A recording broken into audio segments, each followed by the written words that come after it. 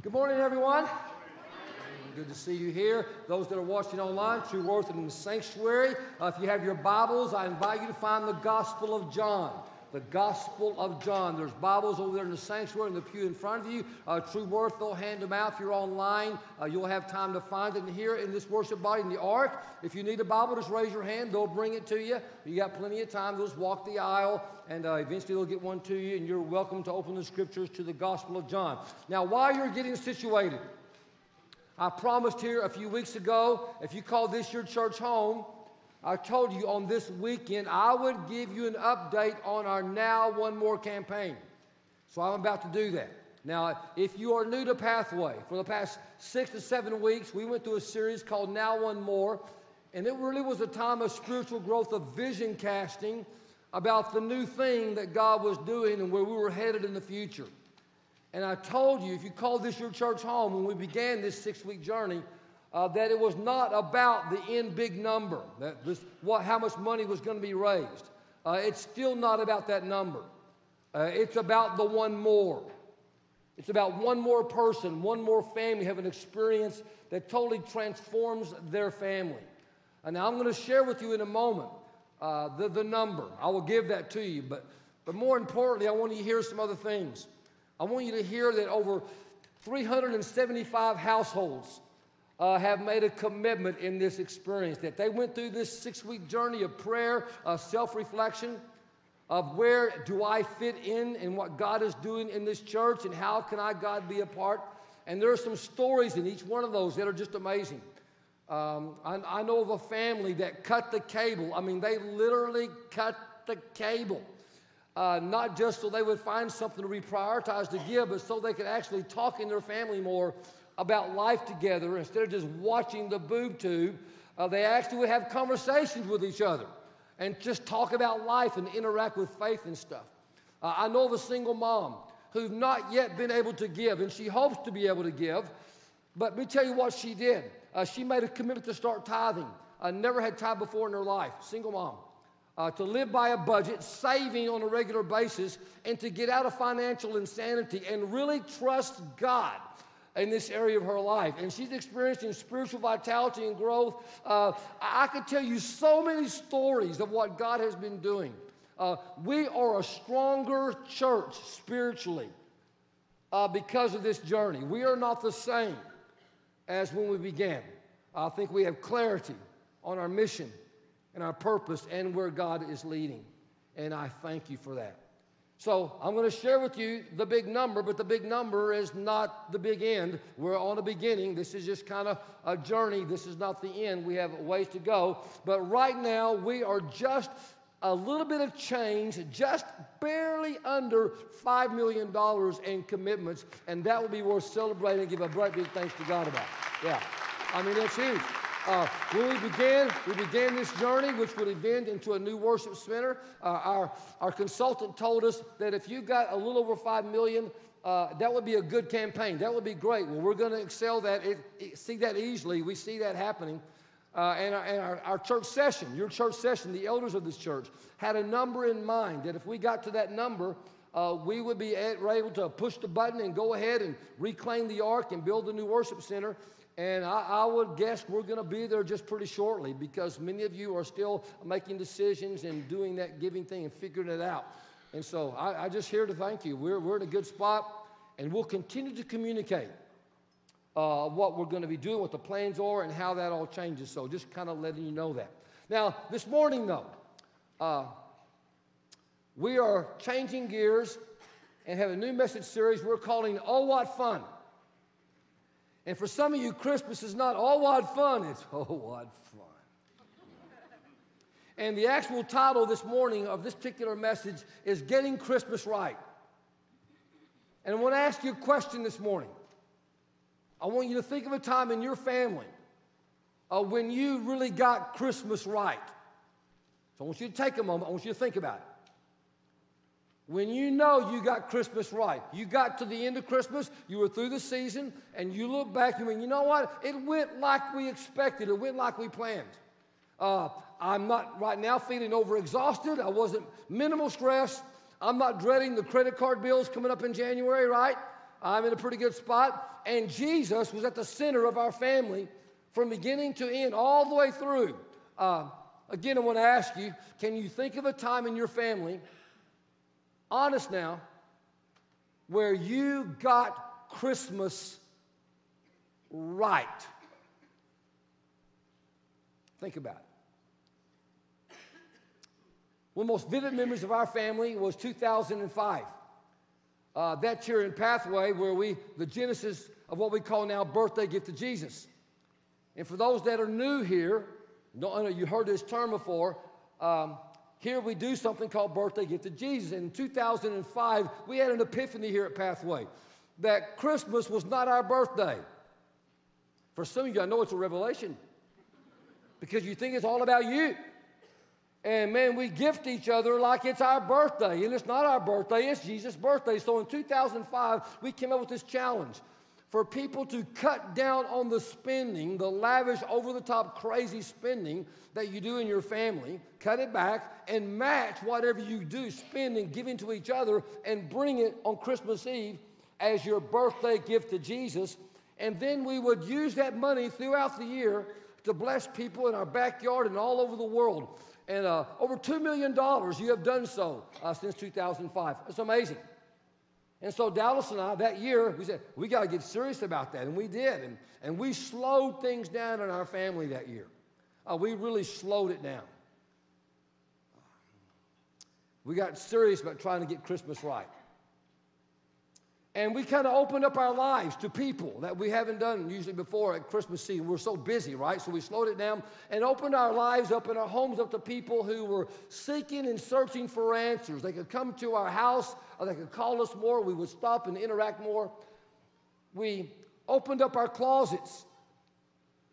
We began to give away stuff to other people that we still used,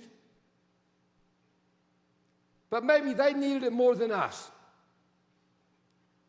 We opened up our lives to the Scriptures during that time and really was in the Word of God in a new and fresh way leading up to Christmas. And I will tell you, it all kind of came to a head, this climactic point, convergence on Christmas Eve. On Christmas Eve, I remember our family, we came to Christmas Eve worship just like you, went through all the Christmas Eve services I did, and we gave our birthday gift to Jesus.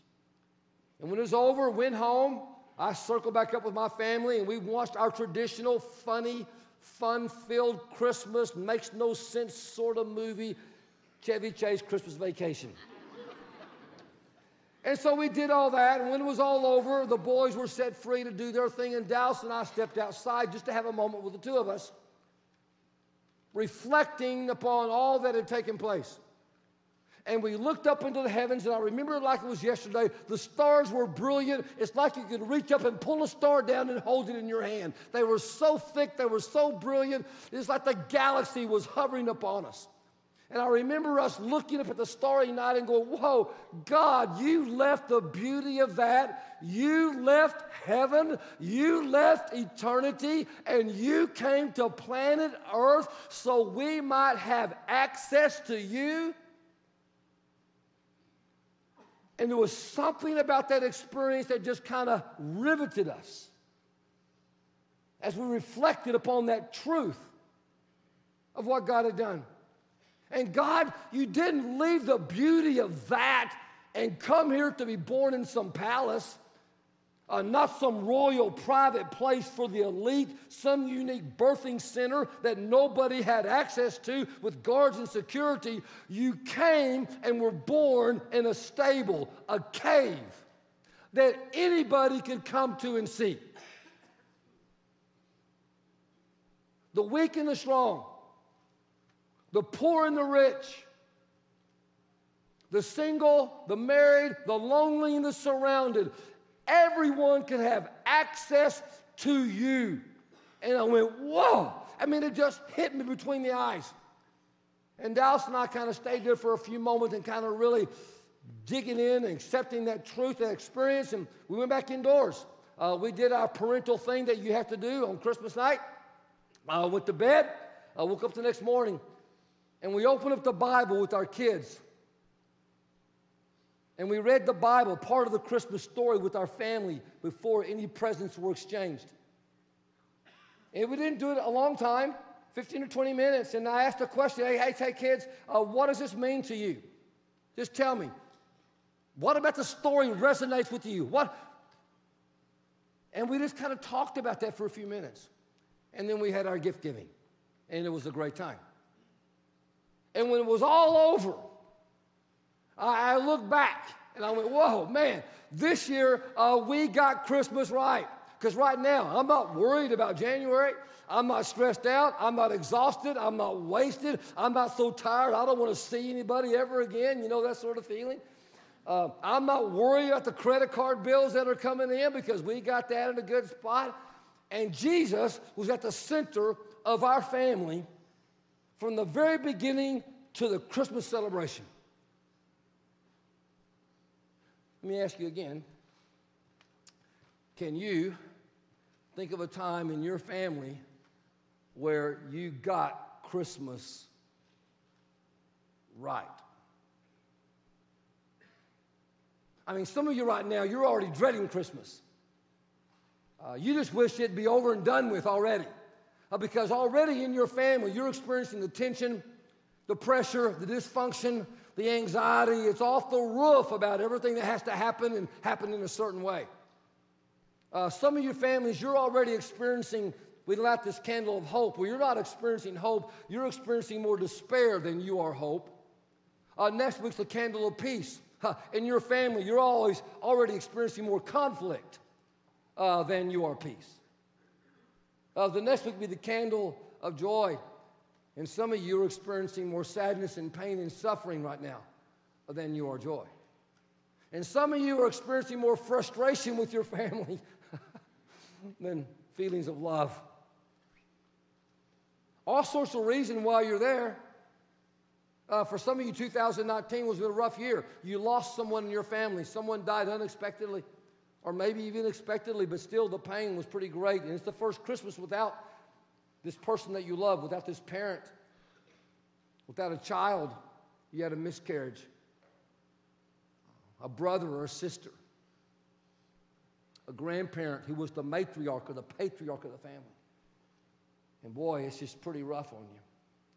Now, for some of you, you lost your job. It's really been a battle taking care of the bills.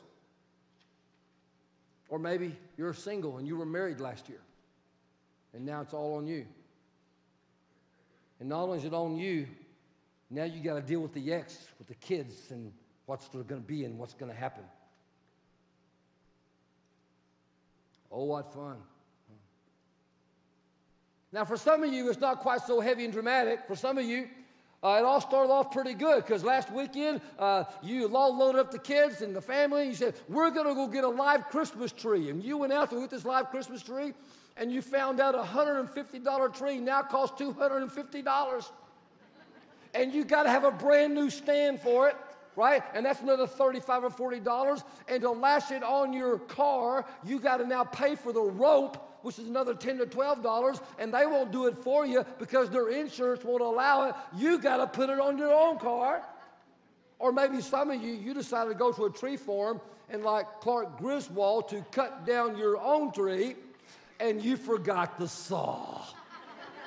And you got out there and you finally figured it out and you cut it down and you realized it was too big for the car. You couldn't even get it on top of the car without seeing anything, or you got it home and it was so gigantic in your little video out, and it was just, ah! And for you, it started off a fun experience, right? We're so excited singing Christmas carols, oh, what fun. And it ended up when you got home, oh, what fun.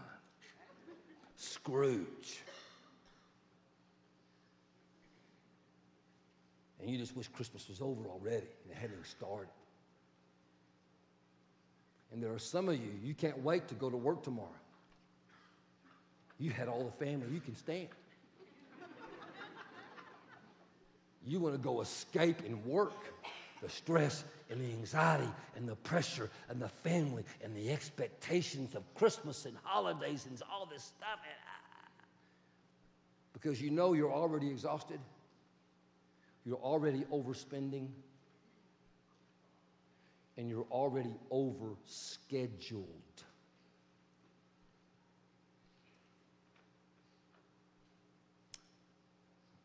First thing, your message notes. If you're going to get Christmas right this year, and I want you to, you've got to get deliberately intentional. Pastor, do those two words really go together? Can't you just say intentional? No, there are some seasons intentional is not good enough. You have to be deliberately intentional with what you're going to do in your house over the next few weeks. Because the forces of this world and the pain, the baggage of your family, all that stuff is so powerful, it will suck you into the vortex of repeating everything you've experienced before. And if you have not figured this out, there are marketers who are spending millions of dollars to get into your brain, to find out exactly what you need and what you think you need and what you want, and to convince you you will not be happy until you buy this for your kid. Your kid won't be happy. Your marriage won't be right unless you spend and buy this. And you get sucked in so quickly, spontaneously, and you're in trouble. You've got to be deliberately intentional. So here's what I'm about to do. I'm going to pray, and then as quickly as I can, I'm going to coach you this morning. More teaching, less teaching, more coaching and mentoring. Some very practical ideas, one grounded in Scripture, to help you, that you can practice. You're not going to have enough room, some of you, in the notes of this morning. I'm going to throw so much stuff out, particularly in points 2 and 3. You're going to have to scribble on the backside of your worship guide somewhere. Very practical coaching tips to help you get Christmas right this year in your family. So God, before we open your word, again, we acknowledge that we are here in your presence. And there are some of us, God, need some help because we're already kind of feeling it about Christmas. And this year we want it to be right. We want to get it right. We really do, God. We experienced the love, the hope, the peace, the joy that came to us from heaven through the person of Jesus. And some just to know really who Jesus is for the very first time. So I pray by your Spirit you will open our minds and our hearts and to the possibilities of how we can function in these coming weeks. So we can say we got Christmas right, that you'll be glorified and people will be blessed, especially in our families. In Jesus' name, amen. Turn to the person next to you and say, I'm going to get Christmas right this year. Tell them, I'm going to get Christmas right this year. Hey, tell them, hey, together, let's get Christmas right. Let's do it. Let's get it right. John chapter 1, the Gospel of John. John the Baptist, the one who's preparing the way for Jesus. Down there in verse 29, he turns and says, hey, look, guys, you guys that are following me, look, the Lamb of God who takes away the sin of the world. The disciples that are following John say, really? That's him? That's Jesus? That's the guy you've been talking about? Say, yeah, that's him. So they leave John, they start following Jesus. And then we're told over here in verse 38, that same chapter, Jesus noticed some stalkers were following him. So he turned around and said, hey guys, what do you want? What do you want? If you want to be a follower of Jesus, can I suggest instead of being the one with all the answers, you be the one with the right questions? Jesus was a master of asking the right question at the right time, not always giving the answer. He himself was the answer. What do you want? Over here in John chapter 5, we read about this place. There was this pool where people who were hurting and suffering would go and get in the pool and get relief. And we're told in verse 5, the scripture says a man there who was an invalid. That's how they describe him. He was there for 38 years. Jesus sees him. He goes to him and says, hey, listen, man, do you want to get well? In other words, what do you want? Jesus wants you and me to speak out loud the deepest desires and needs of our heart and our soul. What do you want? First thing you know, it's getting very practical. I have to know what I want from Christmas. Notice not what I want for Christmas. What do I want from Christmas? For my family. For my marriage, for my calendar, for my budget. What do I want from Christ, from Christmas, for us, so we can get Christmas right? Now, here's the reason why so many of you during this season of the year, you have so much dysfunction, so much chaos in your family, so much tension, so much relational garbage. Because you don't take time to have real conversation to discuss expectations. Most conflict in family becomes because of unmet expectations, and they're unspoken expectations. We don't talk about our real expectations. So I challenge you as a family to sit down and talk, clarify all the confusion about the expectations of what you want from Christmas. Sit down with the spouse. Sit down with who you're dating. Sit down with your parents. Sit down with your kids. Talk about it.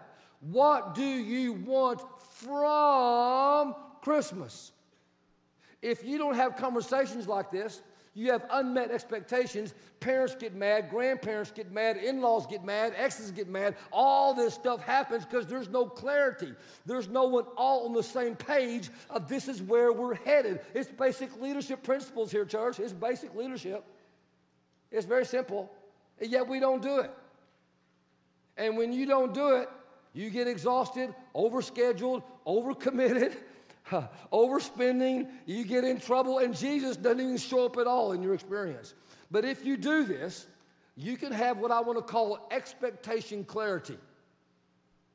And when you have in your family expectation clarity, you can experience unity. And when you have expectation clarity and unity, your family can experience the hope, the peace, the joy, and the love that God wants you to experience through Jesus in this season. So here's some questions I want to encourage you to think about asking your family and ask yourself. Hey, how can we keep Jesus at the center of our family this Christmas? How can we do that? How can we keep Jesus Christ at the center? What would it look like for Christ to be at the center of our finances? Our budget. Just ask that question. What would it look like? What would it look like for Christ to be the center of our calendar so we're just not chasing ourselves the whole time to experiencing the joy, the love, the peace, the hope that He has? I mean, what would it look like for that to happen? What would it look like? Hey, how are we going to engage with our neighbors? Hey, parents, here's a question. How are we going to engage with our kids so they know what Christmas really is all about? How are we going to do that? Talk about it. How are we going to engage with our church? How are we going to engage with our neighbors who have no church home, who have no understanding of faith, who are really going through a hard time? How are we going to do that? One of the most powerful leadership lessons I learned and vivid memories of high school growing up was when our high school football team at a pregame speech by our coach is Coach Mercer. I went to Wichita Falls, played at Wichita Falls Rider. We were playing Wichita Falls Coyotes, our crosstown rivals. And it was a very big game, the last game of the year. Only one team advanced to the playoffs, not four. A lot of pressure on the line, and they've been going repeatedly, right, back then. And to make the hype even higher, someone from our school had gone and killed a coyote. They were the Coyotes, and ran that sucker up the flagpole of their school. They show up on Monday morning. You kind of get the picture. They're unhappy about that. Our main player was Tommy Isabel. He was our quarterback. He faked his own kidnapping. It was reported on the news. He was kidnapped by the opposing school, getting to lose the game.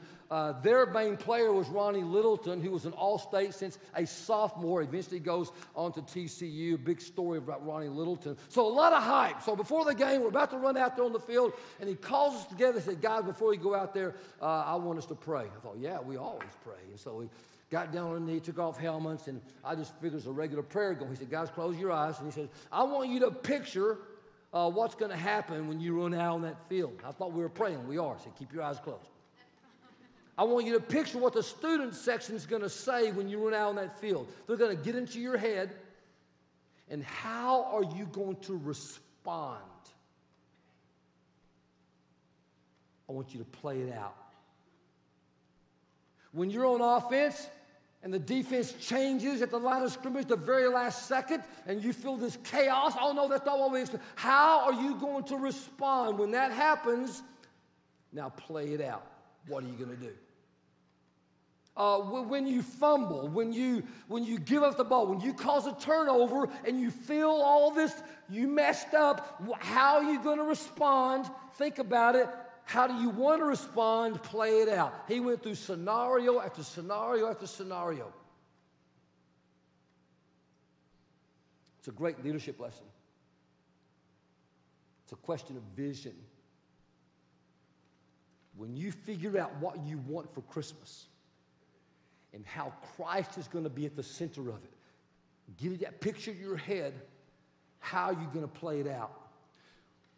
When the in-laws ask you to do this, when the ex builds up and does it, how are you going to respond? How are you going to play it out so you're not repeating old past tapes, old ways of responding? Play it out. How are you going to play it out when all these people start asking you, do this, do this, do this? How are you going to put on your calendar, play it out? How are you going to respond so your calendar stays sane, not insane? Play it out. This coming week, you say, I want Christ to be at the center. Okay, play it out. This week, when something happens, how is Jesus going to be in the center when this happened? How are you going to respond when this happened? Play it out. Have a plan. Next weekend, you want Christ at the center. Okay, right now I'm making this decision. We want to get Christmas right. Christ in the center. Worship next weekend. Are we going to be here or are we not? What's going to happen? Play it out. Church, from your marriage to your finances to your calendar, you've got to have a picture in your head of what you want, and you've got to play it out how you're going to respond when the world comes crashing in, because it will. Know what you want and play it out. Second, over in John chapter 3, very famous scripture. So if you've never underlined this passage in your Bible, you're new to church, you're not even sure if you believe in God, this would be a great place to start. Just kind of start this one verse. If you don't read any verse in the Bible, read this. It's from John 3:16. It goes like this: For God so loved the world that he gave his one and only Son. I'll just stop right there. For God so loved the world. We're talking about God. Almighty God, the creator and sustainer, who took nothing and created all this. This God so loved every crook and cranny of the world, every person born or to be born, so loved that he gave his very best. He didn't give leftovers. He didn't give what was on 2 for $1. He didn't give the old stuff out of the closet. He gave his very best, his one and his only Son.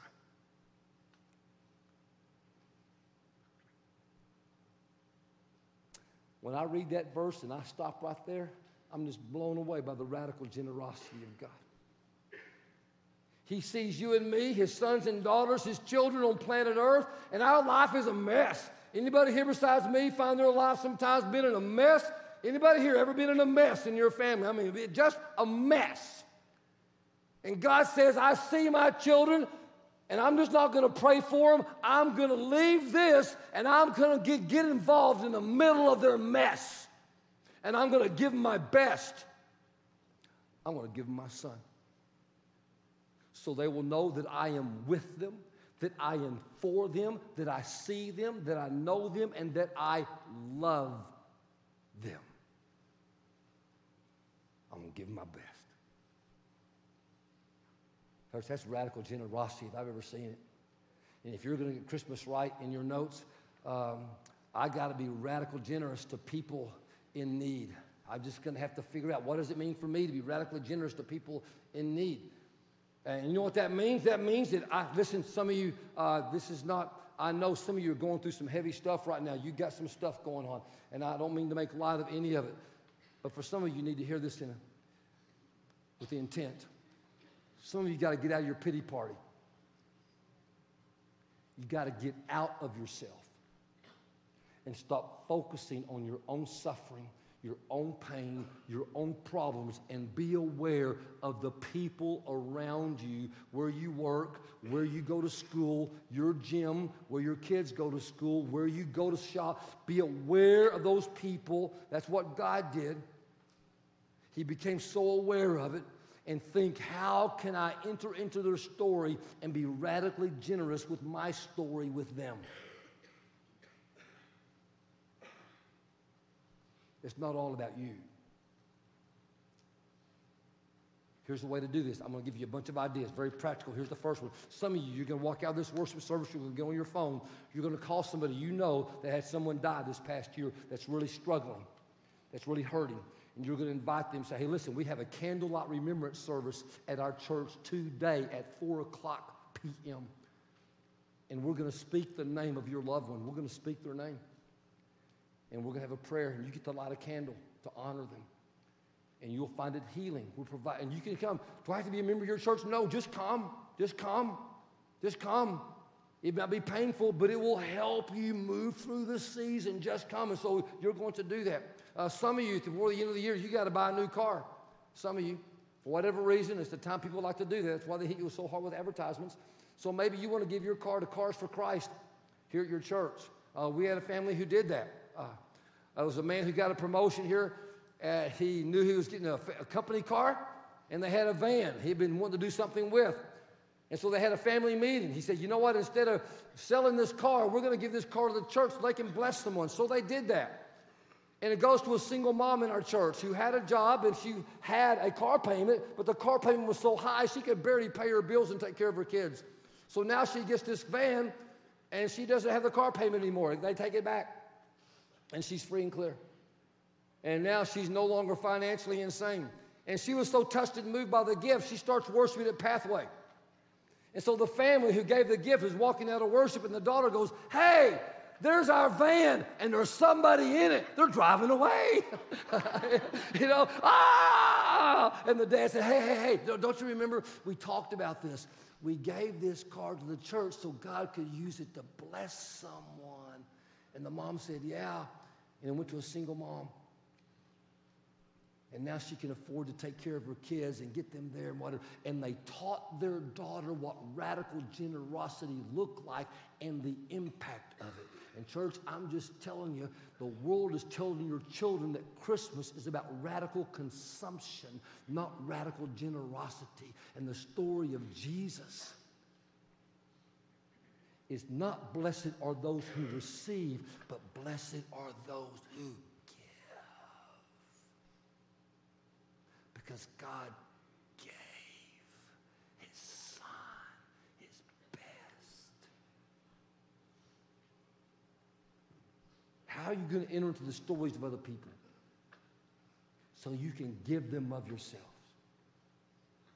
Parents, some of you, go home with your kids or your grandkids, sit down, have them go in their closet and find something they think is their best and have them give it away to a shelter. Not what they have outgrown.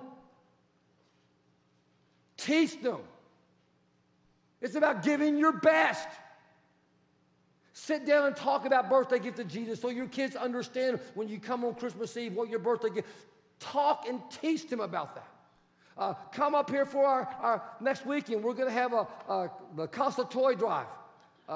7 days, toy gifts on a tree for kids in the foster care system who do not have nowhere they're going to be next. Have your kids participate. And it's not just about money and stuff. What would it look like for you to be radical generous with your time? Think about it. Your time is your most valuable commodity. Would you agree? Time. What would it look like for you to slow your life down and actually talk to people, listen to people, introduce yourself to people in line? What about in worship? What about if you actually stopped and took the time to talk to someone after worship that's sitting behind you instead of just rushing out the door? Did you know that Christmas is the new Easter? That people are more open to an invitation to come to worship on Christmas, even more so than Easter?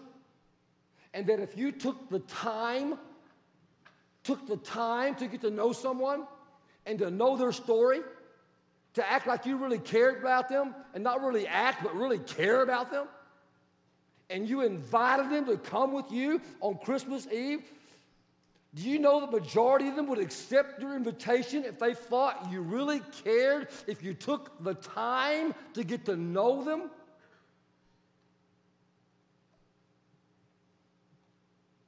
Be radically generous with someone with your time. And if you feel uncomfortable inviting them to Christmas Eve, that sounds too much, invite them to photos with Santa. You know we have 7 opportunities at the church. They can come up and bring their family. Does it cost me anything? No. Do I have to be a member of your church? No. Just come up here and bring your kids, your grandkids, give you a free photo, have a great fun experience with your kids. It's going to be awesome and wonderful, and create a memory with your family. You could do that. Or what about be radically generous with your prayers?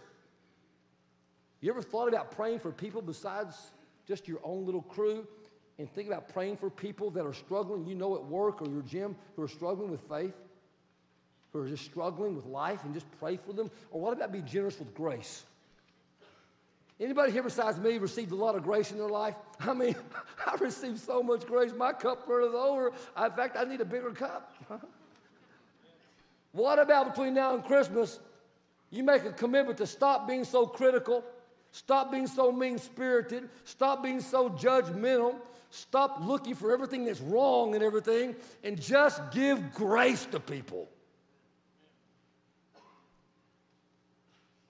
Give them the benefit of the doubt. Because that's what God did when he gave his best, when he gave his son. He just gave grace. So if you're going to get Christmas right, I suggest you're going to have to find a way for your family to figure out what it means to be radically generous. Here's our last verse, John 1:14. It says, in the Word, some of you need to underline this in your Bible, the Word became flesh, and it made his dwelling among us. That is the Word. That is God. That is the Logos.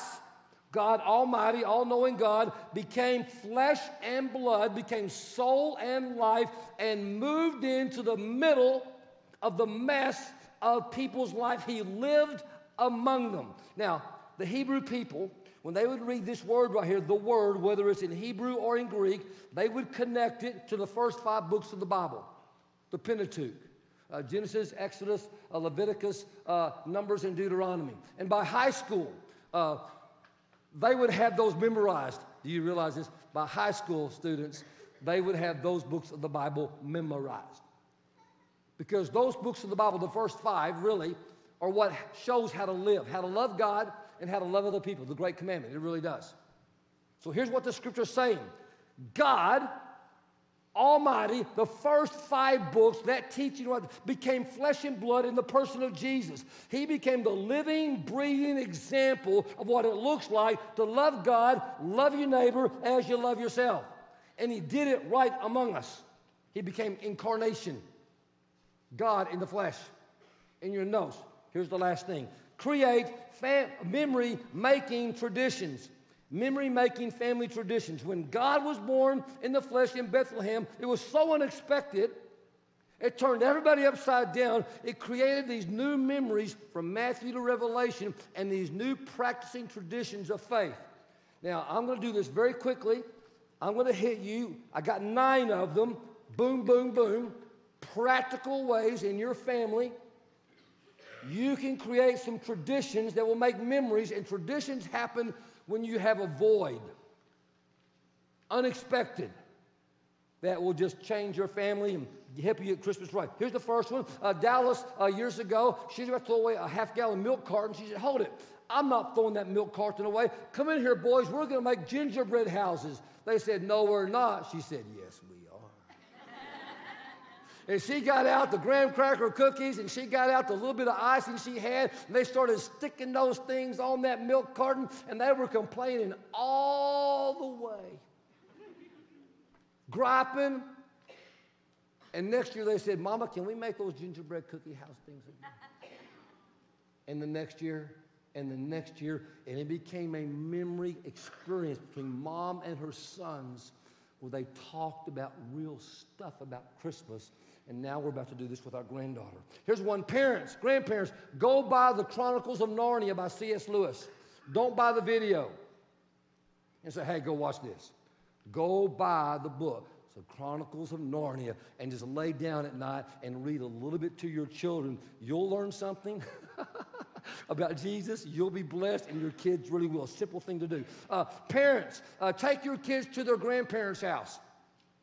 Turn on the phone and have your kids ask your parents questions. Hey, tell us what life was like in the 50s.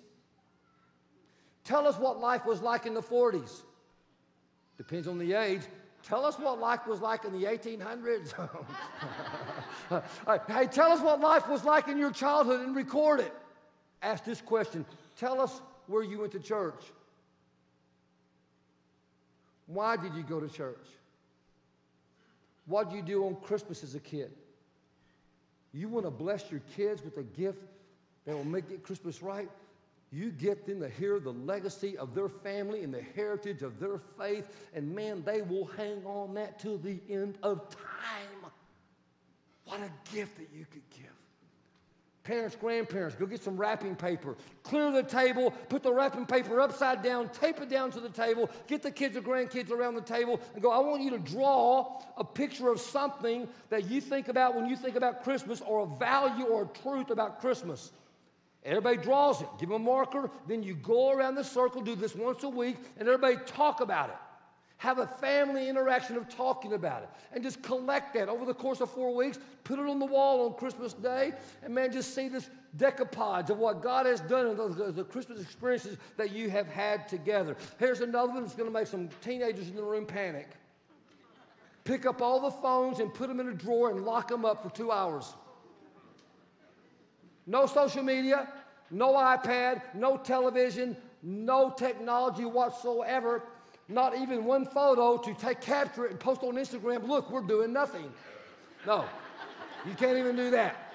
You set the timer on the stove for 2 hours, and they will hate you for the first 15 minutes. The scripture says, and the Word became flesh and dwelt among us. The greatest need of a child or grandchild is for your presence. They won't tell you that. They will tell you they want to be on their phone. They want to be on their iPad. You know why? They've defaulted to that because they don't have you. They never have your undevoted attention. You're thinking about work. You're thinking about tomorrow. You're thinking about all this stuff instead of just being fully present on them. In the flesh, you incarnate in front of them. Because what they really need is you.